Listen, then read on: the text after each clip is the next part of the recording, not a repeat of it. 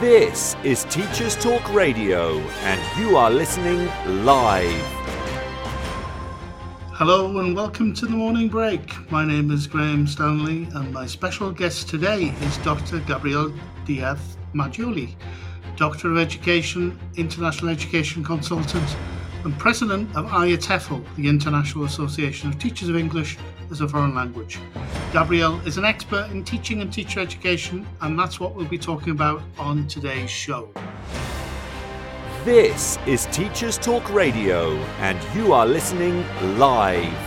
Tune in live at ttradio.org, or to join in the conversation, download the Podbean app and search Teachers Talk Radio. Follow the hashtag TTRadio. Tune in, talk it out with Teachers Talk Radio.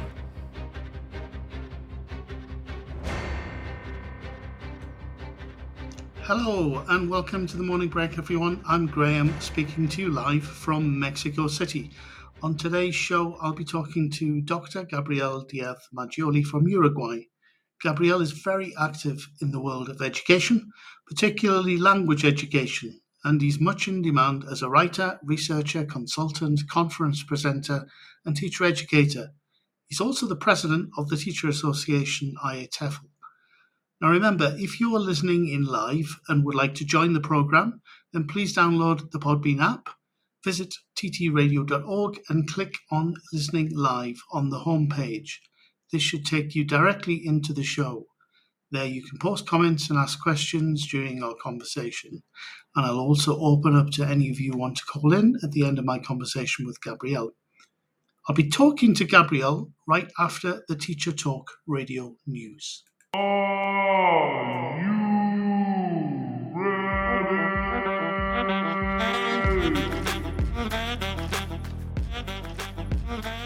We have teamed up with the Witherslack Group to bring you a fantastic face-to-face meetup in Manchester next month.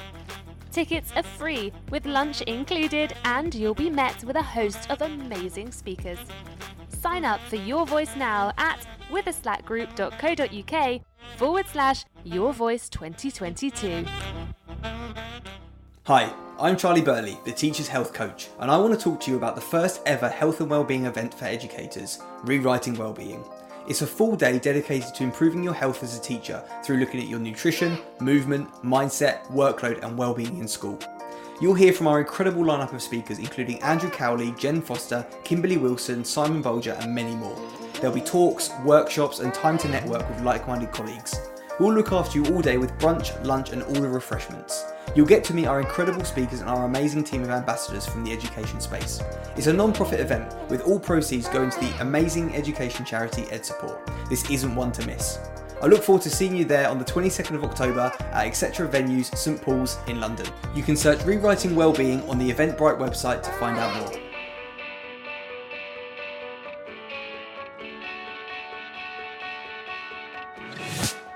This episode of Teachers Talk Radio has been made possible with support from Witherslack Group, the UK's leading provider of SEN education and care. They're here to support you too through an ever-growing offer of free resources, including webinars, podcasts, articles, and events aimed at supporting teaching professionals like you. Visit their website at www.witherslackgroup.co.uk to find out more. This is Teachers Talk Radio, and this is Teachers Talk Radio News.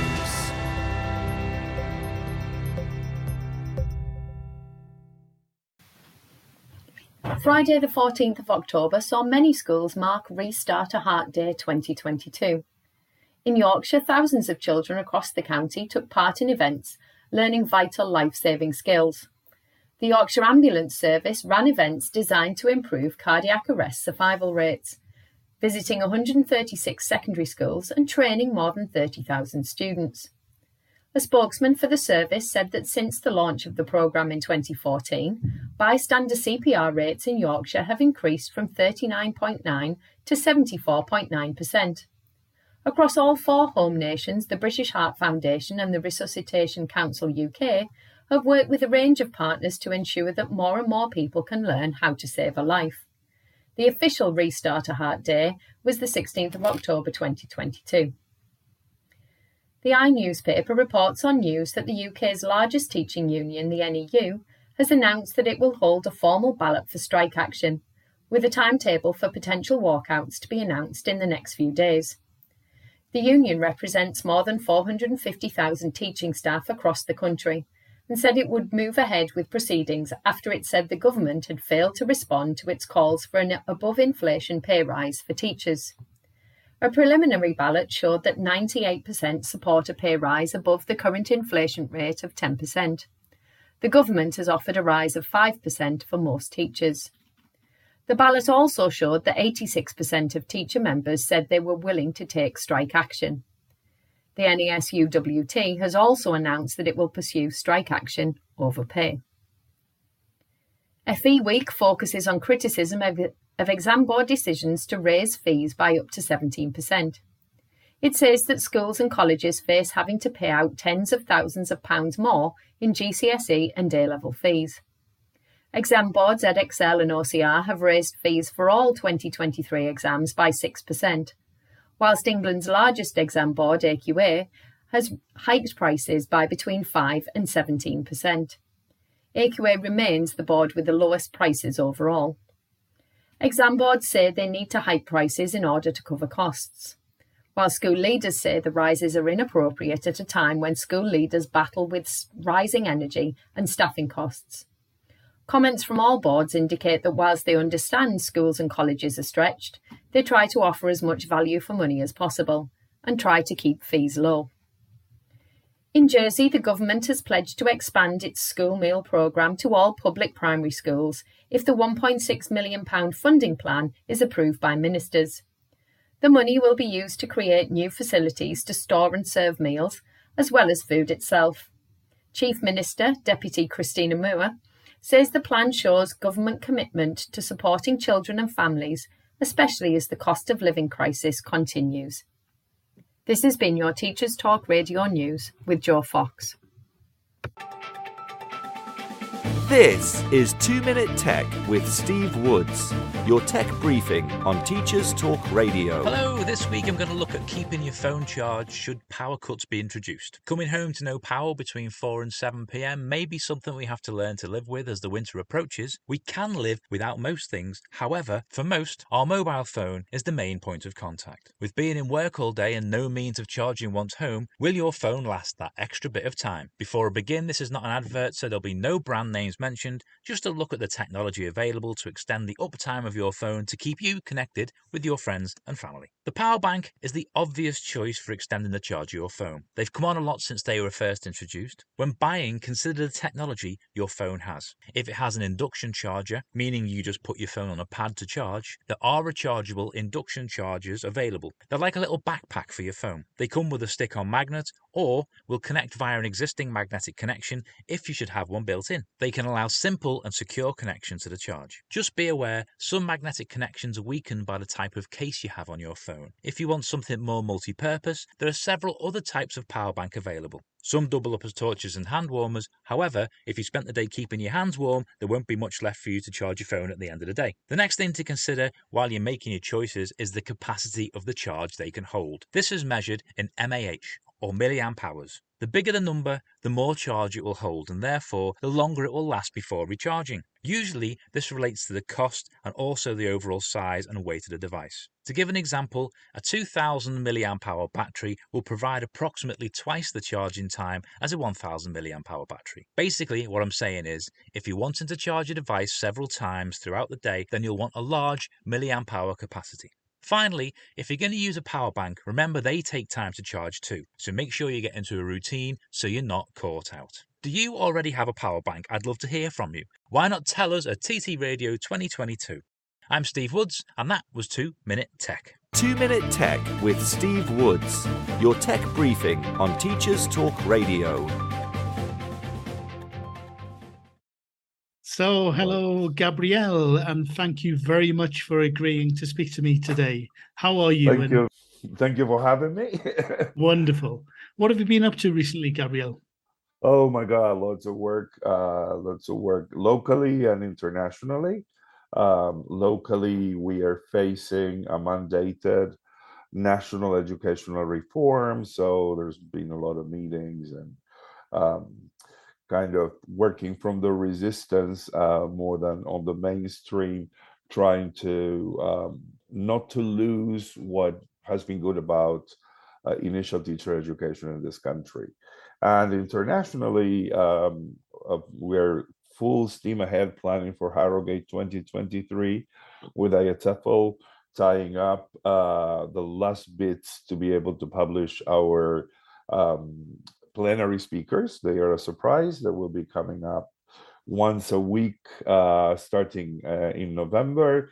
And we are looking forward to also receiving news from the selection committee for the proposals about which have been incorporated into the program. So loads of work. Very, very busy then, I see. Absolutely. What I'd like to, I definitely want to talk to you about all of what you've mentioned, in particular your work with ministries of education, internationally and locally, teacher education, and IATEFL.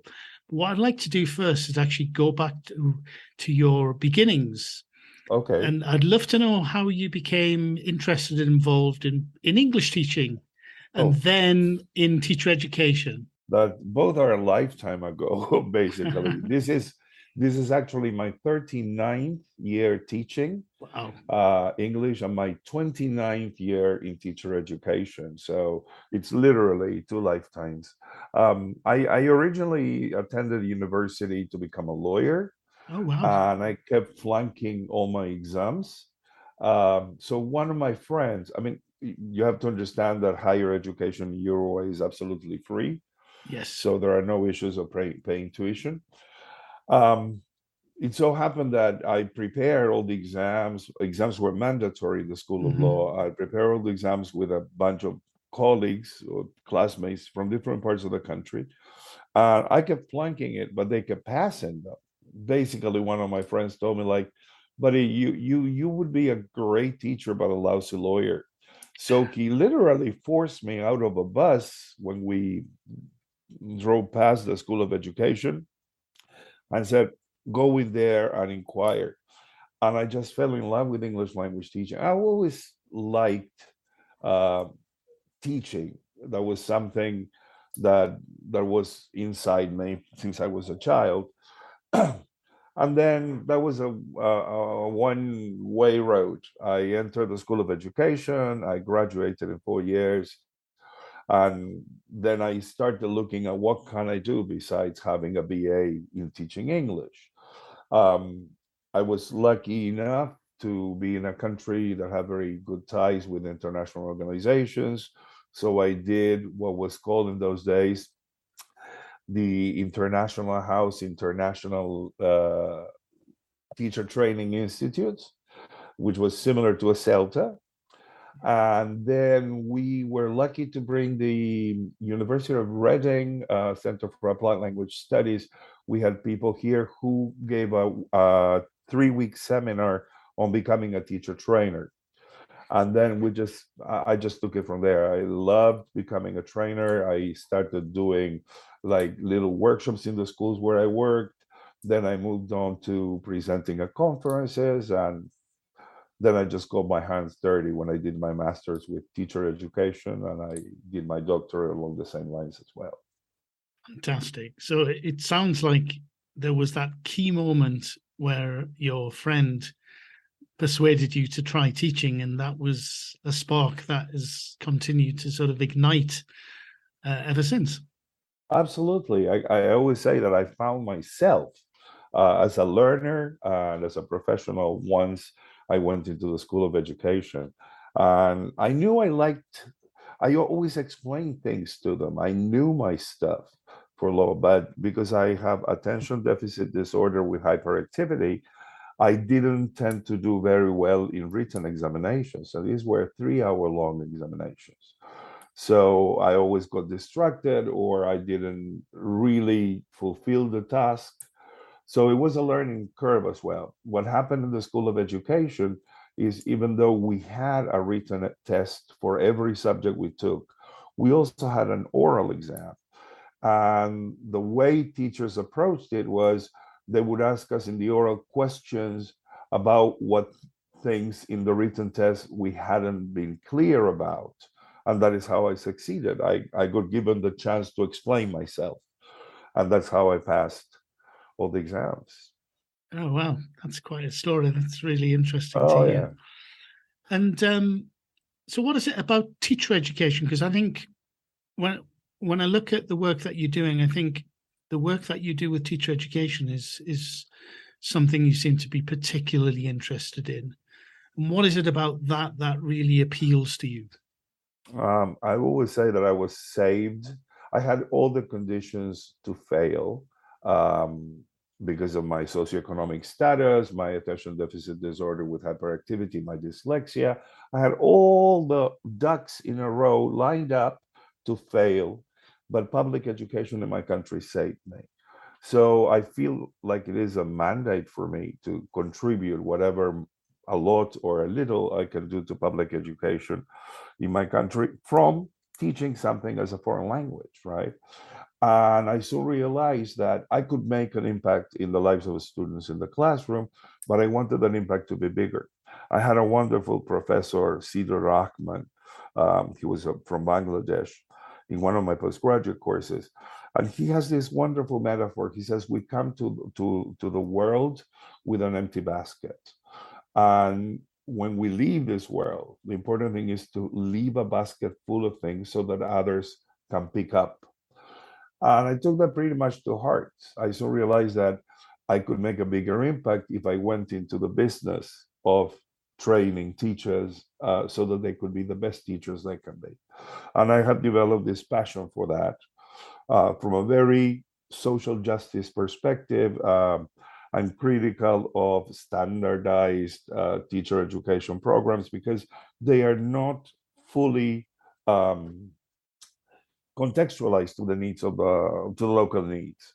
I always say these standardized programs allow for at least a module where trainers could contextualize all the theory and praxis to the local context. That would be great. And this is what I've been striving to do, to find ways in which we can make teacher education flexible enough to accommodate both the international standards, which are very important because of quality and because of the fact that, we are a profession and we need to be recognized as a profession. On the other hand, we also need the local live, if you wish, to be able to effect the changes that are needed in different places in the world.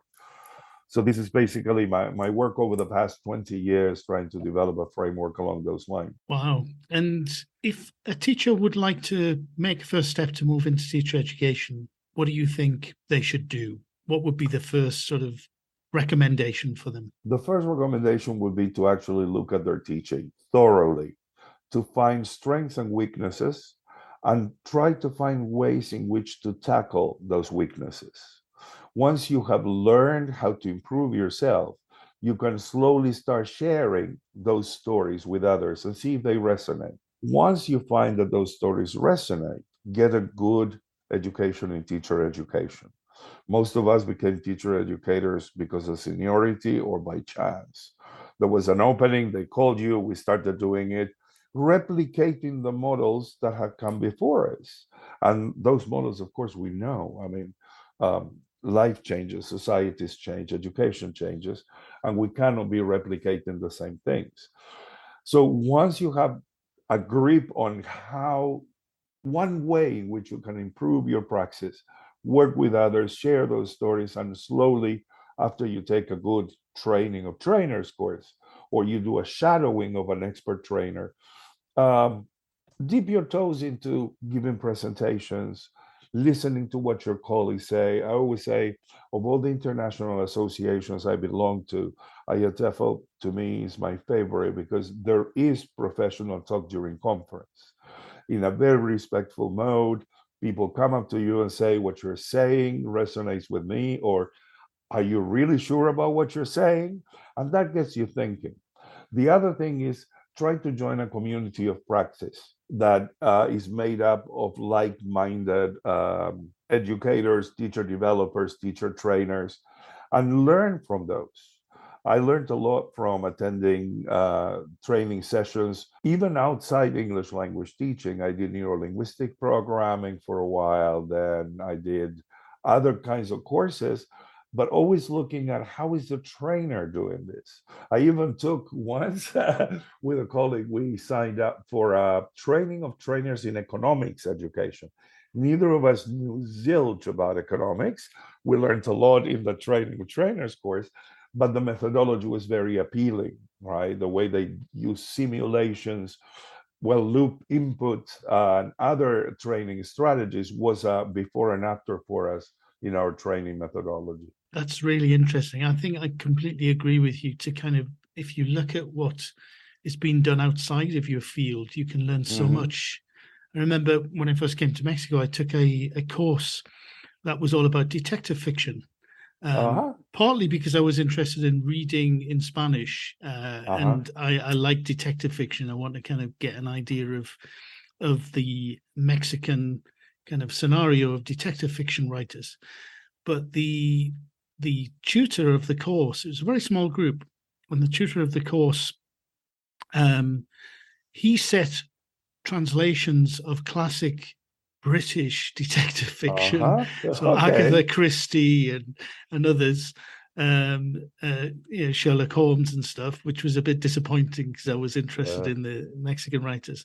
And then also his methodology was actually just to bring the texts along to class and have us read out loud, which I guess was okay for me because part of the reason was to improve my Spanish, but it just seemed to be 40 minutes of reading a short story out loud and then 10 minutes of discussing it. It was the kind of like, I really didn't understand.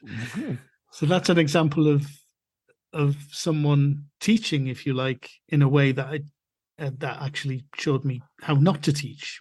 But then I've definitely had other experiences of with Spanish teachers or in other circumstances learning something else where I thought there's been some really good practice. So that observation, I think, of teacher educators is key, isn't it?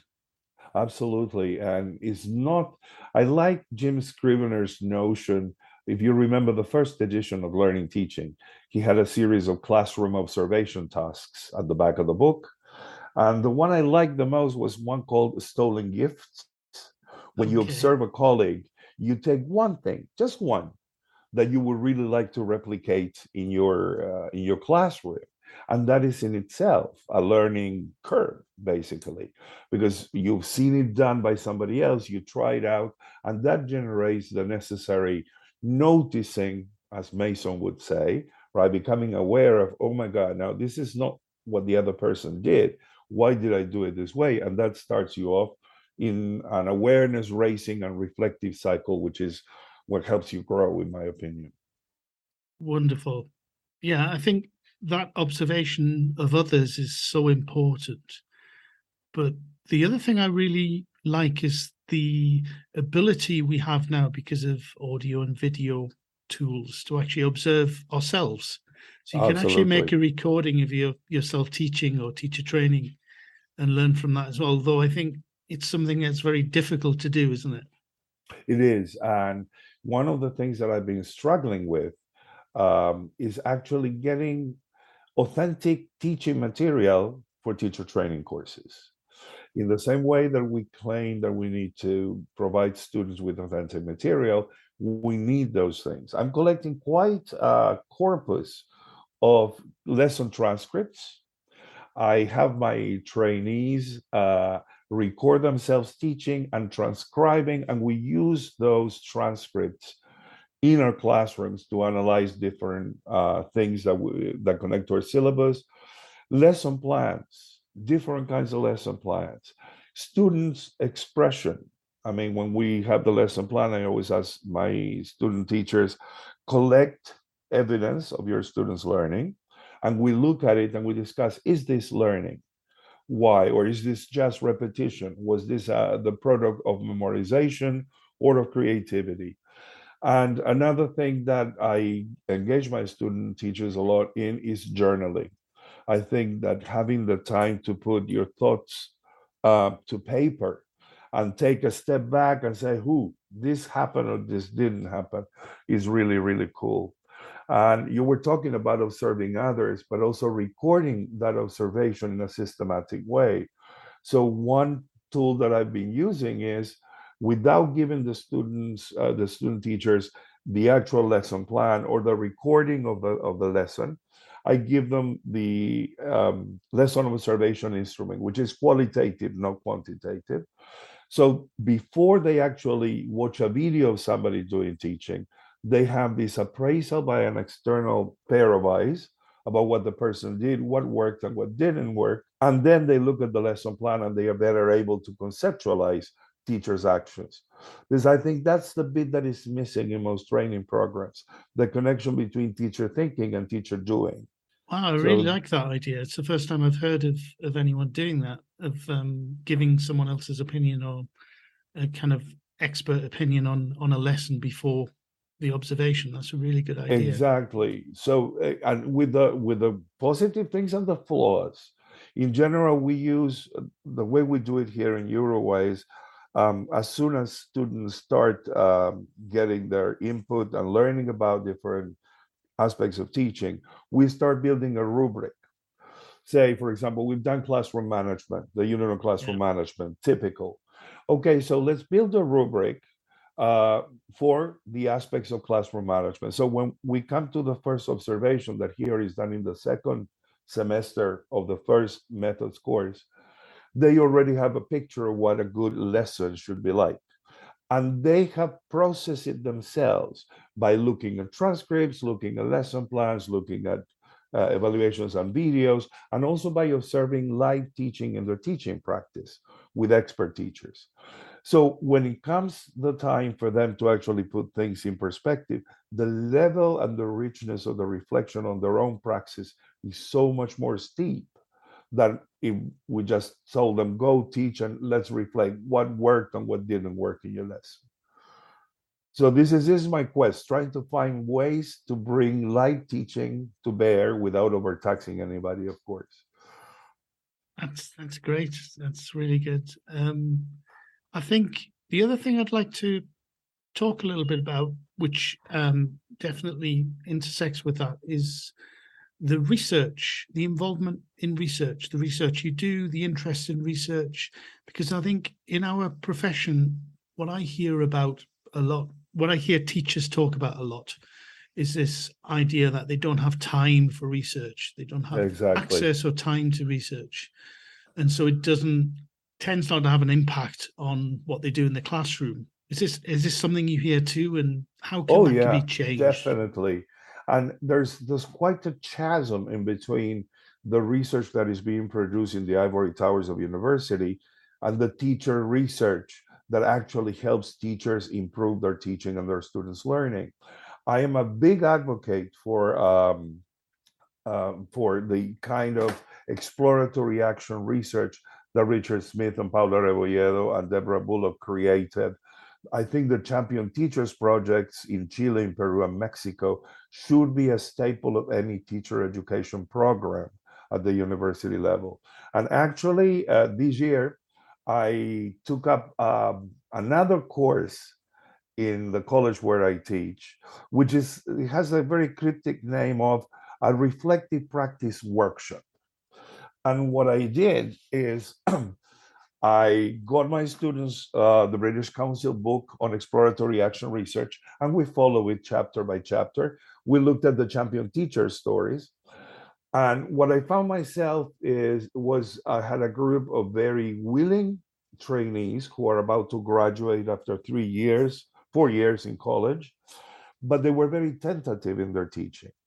And they were also very tentative in how they interacted with me in the lesson.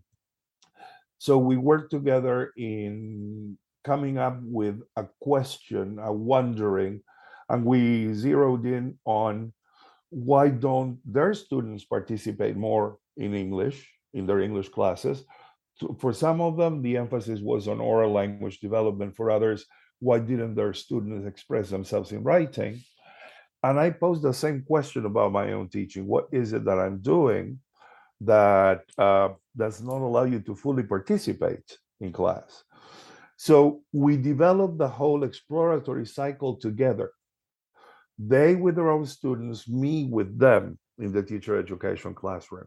And now in 2 weeks, they're going to present the findings of the research, because they did the exploratory and the action research cycle. We have some questions and we have some answers. And now we're going to share them with our community. And I'm going to be sharing my own research with my teacher education colleagues. We're lucky that we are paid for in our college for a certain number of hours to do research. So every year I try to do a piece of research. I did one a couple of years ago during the pandemic about how best to structure online teacher education programs. And we publish them in different media, sometimes in journals. Many times it's the product is a webinar that we record on YouTube. And the idea is to disseminate this grounded research that is part of the reality, in the hope that it may resonate with somebody else, or in the hope that you will find somebody who disagrees with it and helps you try it out again. Wonderful. Yeah, I'm a big fan of exploratory action research. And unfortunately, the programs that we ran in the Americas related to that have now come to an end, but I'm hoping that sometime in the future we can do something related to that, because I think there were so many teachers who I saw got so much from doing it. Oh, absolutely. Yeah. And then incidentally, I've just published a book with Routledge in a series edited by Jill Hatfield and Ann Burns. It took me 5 years to write that book. Wow. But I had these two wonderful editors who made the book come to life. And it's a wonderful series. It has a lot of topics. Mine is on teacher education, initial language teacher education. But the nice thing about the book, the series, is how it is set up. Every book has 4 chapters. The first chapter is an update of the research in the area that you're writing about. The second chapter is a collection of training or classroom activities based on the research with a connection to the research.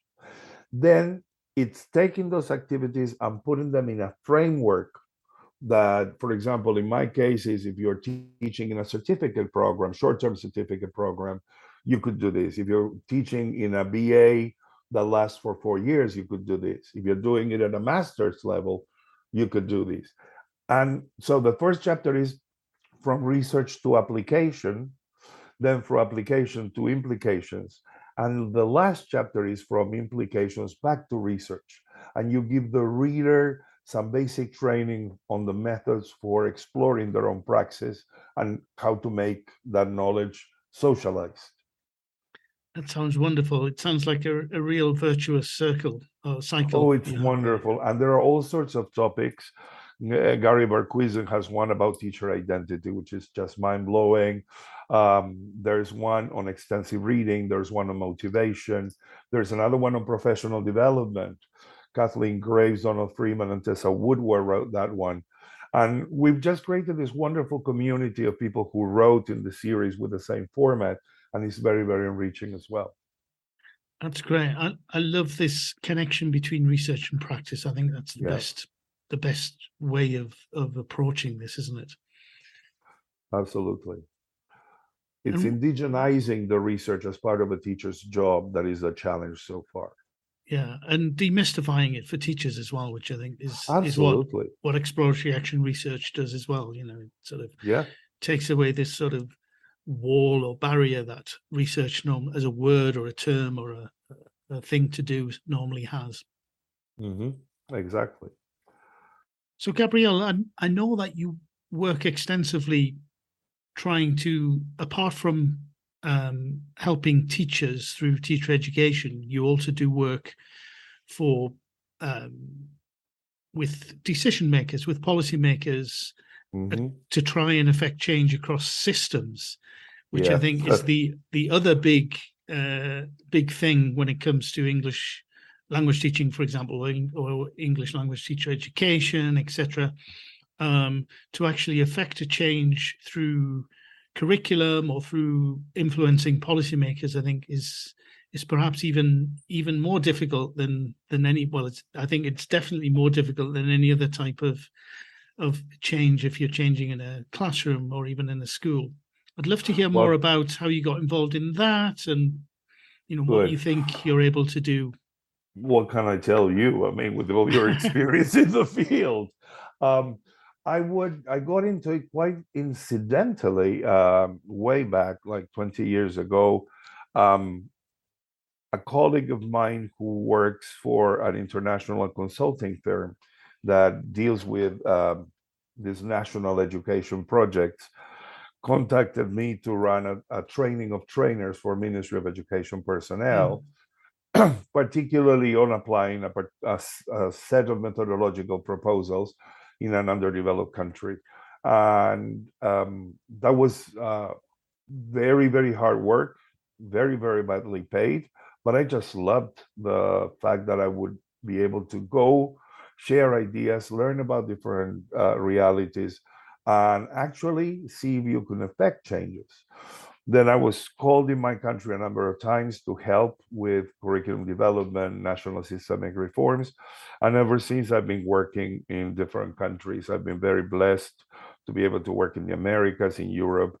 Now I'm working in what you can call the Middle East. This past year, I've been helping the Ministry of Education in the Republic of Turkey to develop an early warning system for school dropouts, particularly targeting secondary, high school grades from the 9th to the 12th grade. And it's quite a challenge, but it gives you also another perspective on the world. And you see that the world, even though it's very diverse, the needs in education are pretty much the same around the world, right?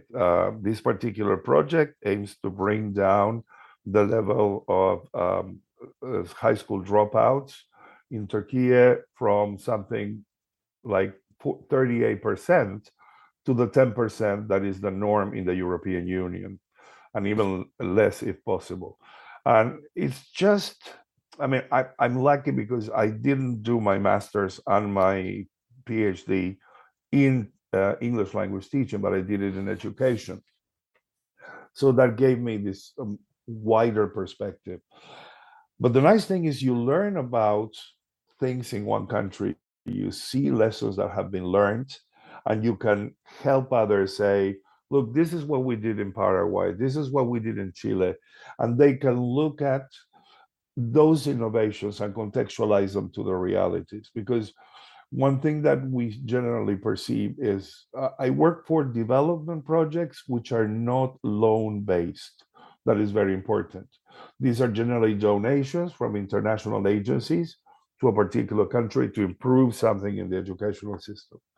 So they're the grandchildren of the people who are taking the courses or doing the innovation won't have to pay for anything.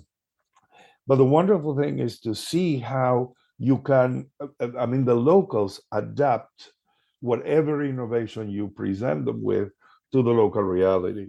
We always say in this company I work for, we don't come to work for you, we come here to work with you.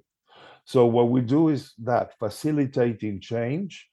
It's very difficult, particularly when you're working with politicians or politically appointed folks who know nothing about education most of the times.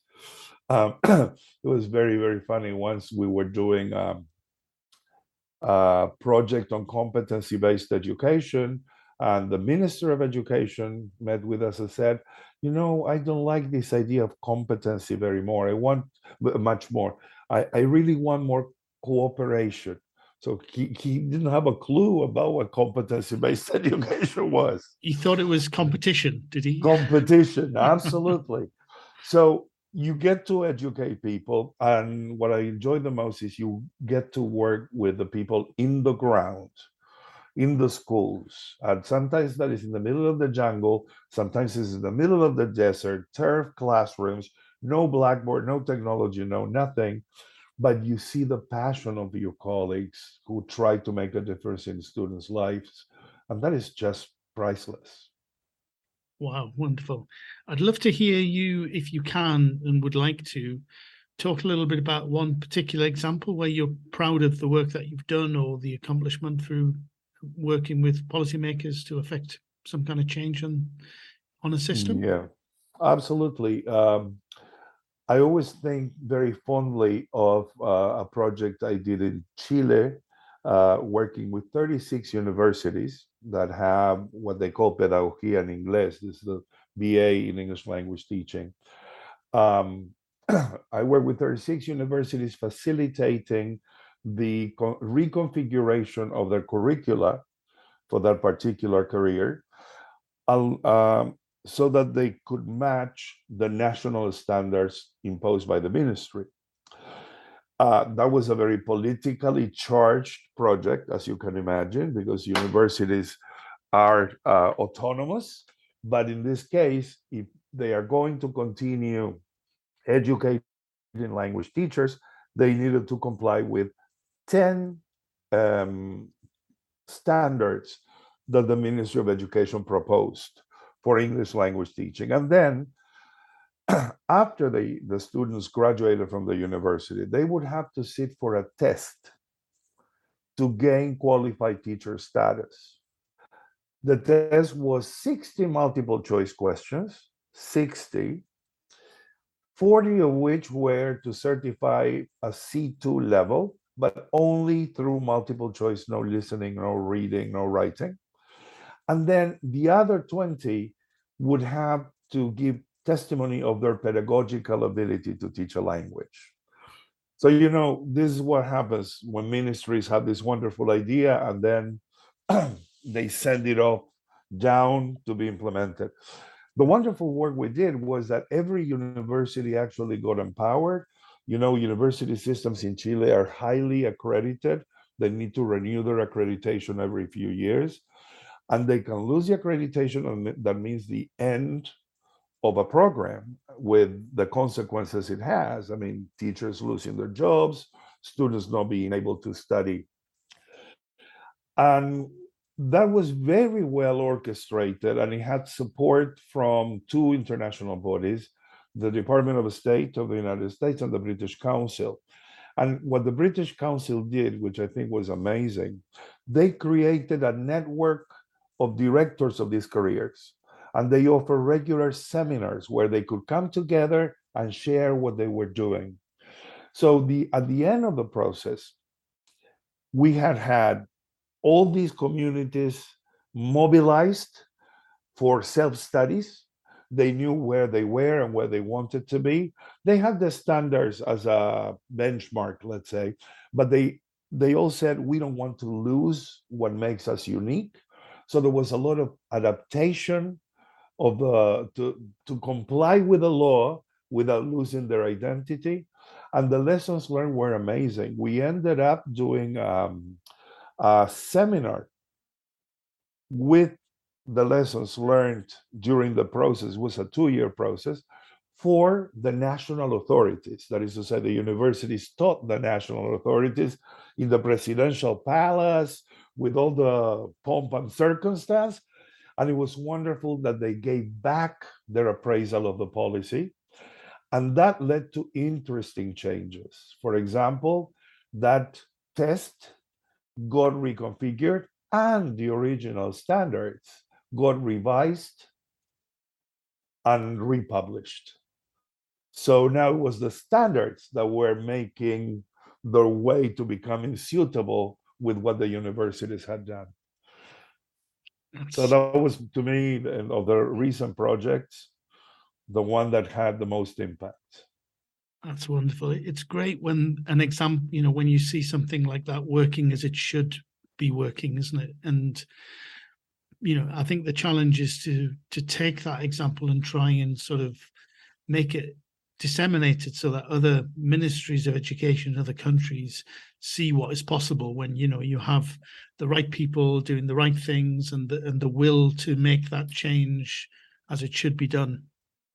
Well, the problem we have there, we have a problem with international lending bodies like the World Bank or the Inter-American Development or the Asian Bank. that when they give loans for education, they already have their cookie cutter model that they want implemented. And making those international lending bodies understand the need for contextualization, that it's about policy borrowing and not policy imposition. That is what really works. This standards movement in Chile, for example, was born out of an example of standards that had been developed in Uruguay in 2010. 2010, the government decided there would be a unified teacher education system in the country. Everybody would have to teach a national curriculum. And we had modern foreign language teaching programs in French, Italian, Portuguese, and English. Each of those programs had traditionally been autonomous and independent, and there was no cross-dissemination.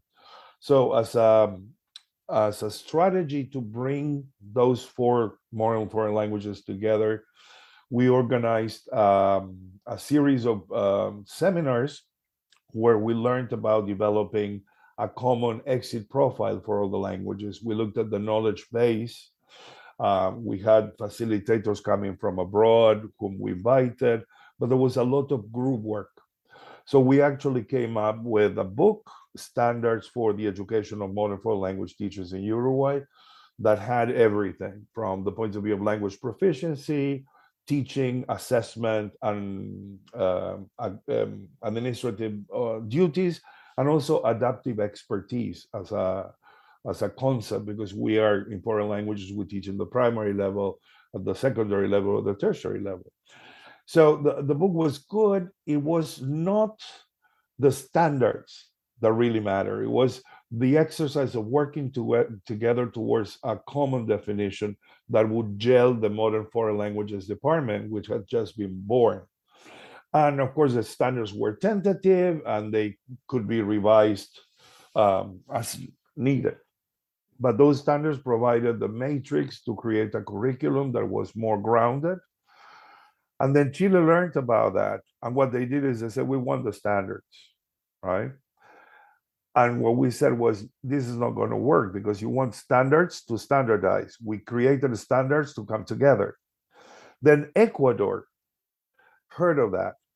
And not only did they borrow the standards, they took them lock, stock, and barrel verbatim, and they added one more domain, which was religious education, which is done through English language teaching as well. And the way the same idea worked in each of these countries was completely different. In Uruguay, it set a precedent about a department that was coming together. In Chile, we had the positive washback effect of the reform affecting the standards. But in Ecuador, it caused a huge deal of problems. Of course, there was lack of ownership. And the universities that had come together to create this for the government ended up disbanding, and nothing came to fruition in the end. So we have to be very careful when we do policy borrowing to say, this is what worked in our context. Now, look at your context. It's like exploratory action research. First, do your exploration. Is this the right way to go? Yeah, exactly. There's so much about the differences in culture, really, isn't there? Mm-hmm. And educational systems and contexts and needs that need to be taken into account. You can't just take something from another country or system and impose it, as you say. Absolutely. Unfortunately, that's the way things are done in many places around the world. I think it's because a lot of time, well, probably not for the wrong reasons, because of time pressures, of demands, etc., external demands. I think a lot of countries, ministries are looking for sort of quick solutions to complex problems, and they don't exist in general, do they? No. And you look at things like, for example, you're going to do a major national reform. The first thing you have to do is to prepare the teachers for that. And we see that the opposite is true.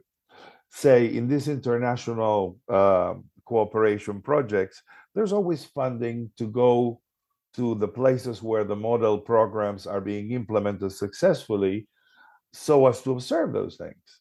Well, you can never find a teacher or a school principal. You only get the politicians go and spend a week in a nice country looking at all these things, and that information never trickles down to the people who are really going to do it.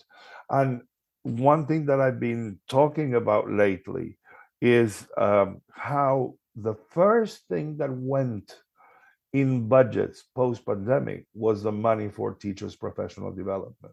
We're going back to the situation where teachers are mandated a certain thing and left on their own.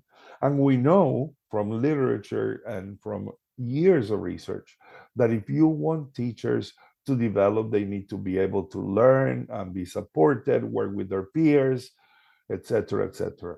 I don't know what it is going to take, maybe another pandemic, so that institutions realize they have to invest on teachers and not just on infrastructure. Yeah, and it's true that, if you have motivated teachers, then it is going to have a massive effect on the learners, isn't it, really? That's demotivated teachers will have the opposite effect that what you want to achieve. And absolutely, taking care of teachers is so important. Students get the vibe. I mean, it's amazing. I have a master's student now who's doing a very interesting piece of research on bullying in schools. Bullying is a big thing, cyberbullying or physical or verbal bullying. And one of the findings that he has is that students have verbalized how teachers bully one another. That we try to find in the literature something to support that. And that is a real finding. When students say, no, well, I have never experienced bullying, but Miss such and such is being bullied by Miss such and such. And she comes to us and tells us, this teacher this teacher that. And we were like, oh my God. And wow. Teachers reporting being bullied by administrators, being bullied by peers, being bullied by parents. Wow. Yes. We need to invest on teachers. Teachers are the answer, not the problem. Yes, definitely. Listen, Gabrielle, I'm conscious that we're kind of moving towards the end of the time that we have available for the show. And I wouldn't like to talk to you without talking about your involvement and passion for teacher education through teacher associations, in particular the Teacher Association IATEFL that you mentioned before, that we both think is a wonderful organization. And I'd love to hear more about your involvement with that, because you were through the presidency of that. But I think back some years ago, how did you get involved, and what took you to become president? That's a nice story, actually. I trained to be a teacher during the dictatorship, and one of the things that dictators did was ban all kinds of books. And if they were foreign books in English that couldn't be read or understood by them, they were literally banned.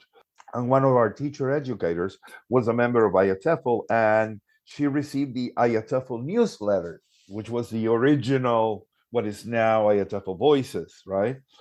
And that was our source of literature to learn how to teach, the experiences of all these teachers around the world. So once I became a full-fledged teacher and I have some disposable money, I became a member. My membership with IATEFL from 1991 was on and off because many times membership fees were too steep for me to pay. But then I would say starting 21st century, working in teacher education, working in other jobs, I could steadily afford that. And I learned that volunteering is a way of serving the profession. So I volunteered for the Teacher Trainers and Education, SIG. I became their newsletter editor, and I got to learn up close and personal how the organization was managed. The management style of a British charity to me is ideal in that you have trustees, but you also have administrators at head office. And these strategic partnerships with different organizations give the profession a true seal of quality. So I did a lot of things for IATEFL, then I was invited to give a plenary that was the highest honor in my profession. And after that, people started approaching me and say, would you run? Would you run? Would you run? I didn't really want to run because I was aware that I'm very far away from the UK and Europe. But in the end, I did. And I couldn't be happier. I mean, the best thing that could happen to us was the pandemic, I have to say, because that kind of cleaned the management of any personal agendas. We became a truly collaborative team trying to save the association and keep it afloat. And honestly, we all learned together as trustees. We really got to live by the motto that once you become a trustee, the important thing is the association. That is your remit. So we learned a lot about emergency management. We learned a lot about money management. When you lose members, you have to run events. And I can say that now we are in a pretty stable position. We are not out of the woods yet, but I mean, we are looking forward to Harrogate 2023. Our Belfast conference was quite a success. And let's see what the future has in store. Good. I'm glad to hear that. Yeah, you see this at the global level. I mean, I belong to different associations, and they are all struggling because of the same reasons. We all took a hit in terms of membership because basically teachers couldn't afford membership. Many times they were let go of their jobs. So I think now it's a process of reconstruction and reinventing ourselves as a service to the profession. We are a charity registered in the UK. And what we do is we offer an association to teachers around the world. So we have a charitable commitment, which means we have to invest the money that we have or that comes to us immediately to the benefit of the English language teaching profession. And that means doing a lot of free events like what we do, the monthly webinars, the blogs, the publications. We are now, and I think every association is, we have been in close contact with TESOL International as well. We are looking, and of course, we are very close to other organizations in Europe as well. We're all trying to reinvent ourselves and find new sources of income to be able to continue our charitable remit. But the nice thing is, it was wonderful to see people coming back to the association once their economic situation became more stable. So that means there's a commitment. Yes, no, and I think that will only grow as well because, you know, the value of belonging to an international teacher association such as IATEFL, and as you said before, I think I agree with you. IATEFL is the best one that I know. Is clear. I think people really get a lot from being a member. It's an all-inclusive association. I mean, contrary to what happens with other associations where you see little compartments, where you see the researchers going one way and the teachers going another one, you have a space for whatever your interest is, thanks to the special interest groups that we have. And because the special interest groups work as a collective, there is a lot of cross-dissemination of expertise. We do a lot of joint events between SIGs, right? And you see that if you are interested in research, there is a SIG you can do, but then you can go to other SIGs that are connected to research and expand your expertise there. And I think that is precious, literally. Definitely. Well, Gabrielle, I think I'm going to have to wrap things up because of time, but it's been fascinating talking to you. It's so much I've got and learned from this conversation. It feels like I could speak for hours longer, but I won't take up any more of your time. It was my pleasure. And thank you very much for thinking of me for this. My real pleasure. Thank you. So that brings us to the end of today's morning break. Many thanks to today's special guest, Dr. Gabrielle Diaz-Maggioli, and all of you who joined us live. And of course, to those of you listening back to the recording. Remember, there are Teachers Talk radio shows all week, and you can join me again next week at the same time. Bye for now. You've been listening to Teachers Talk Radio. Tune in live and listen back at ttradio.org. We look forward to hearing from you next time on Teachers Talk Radio.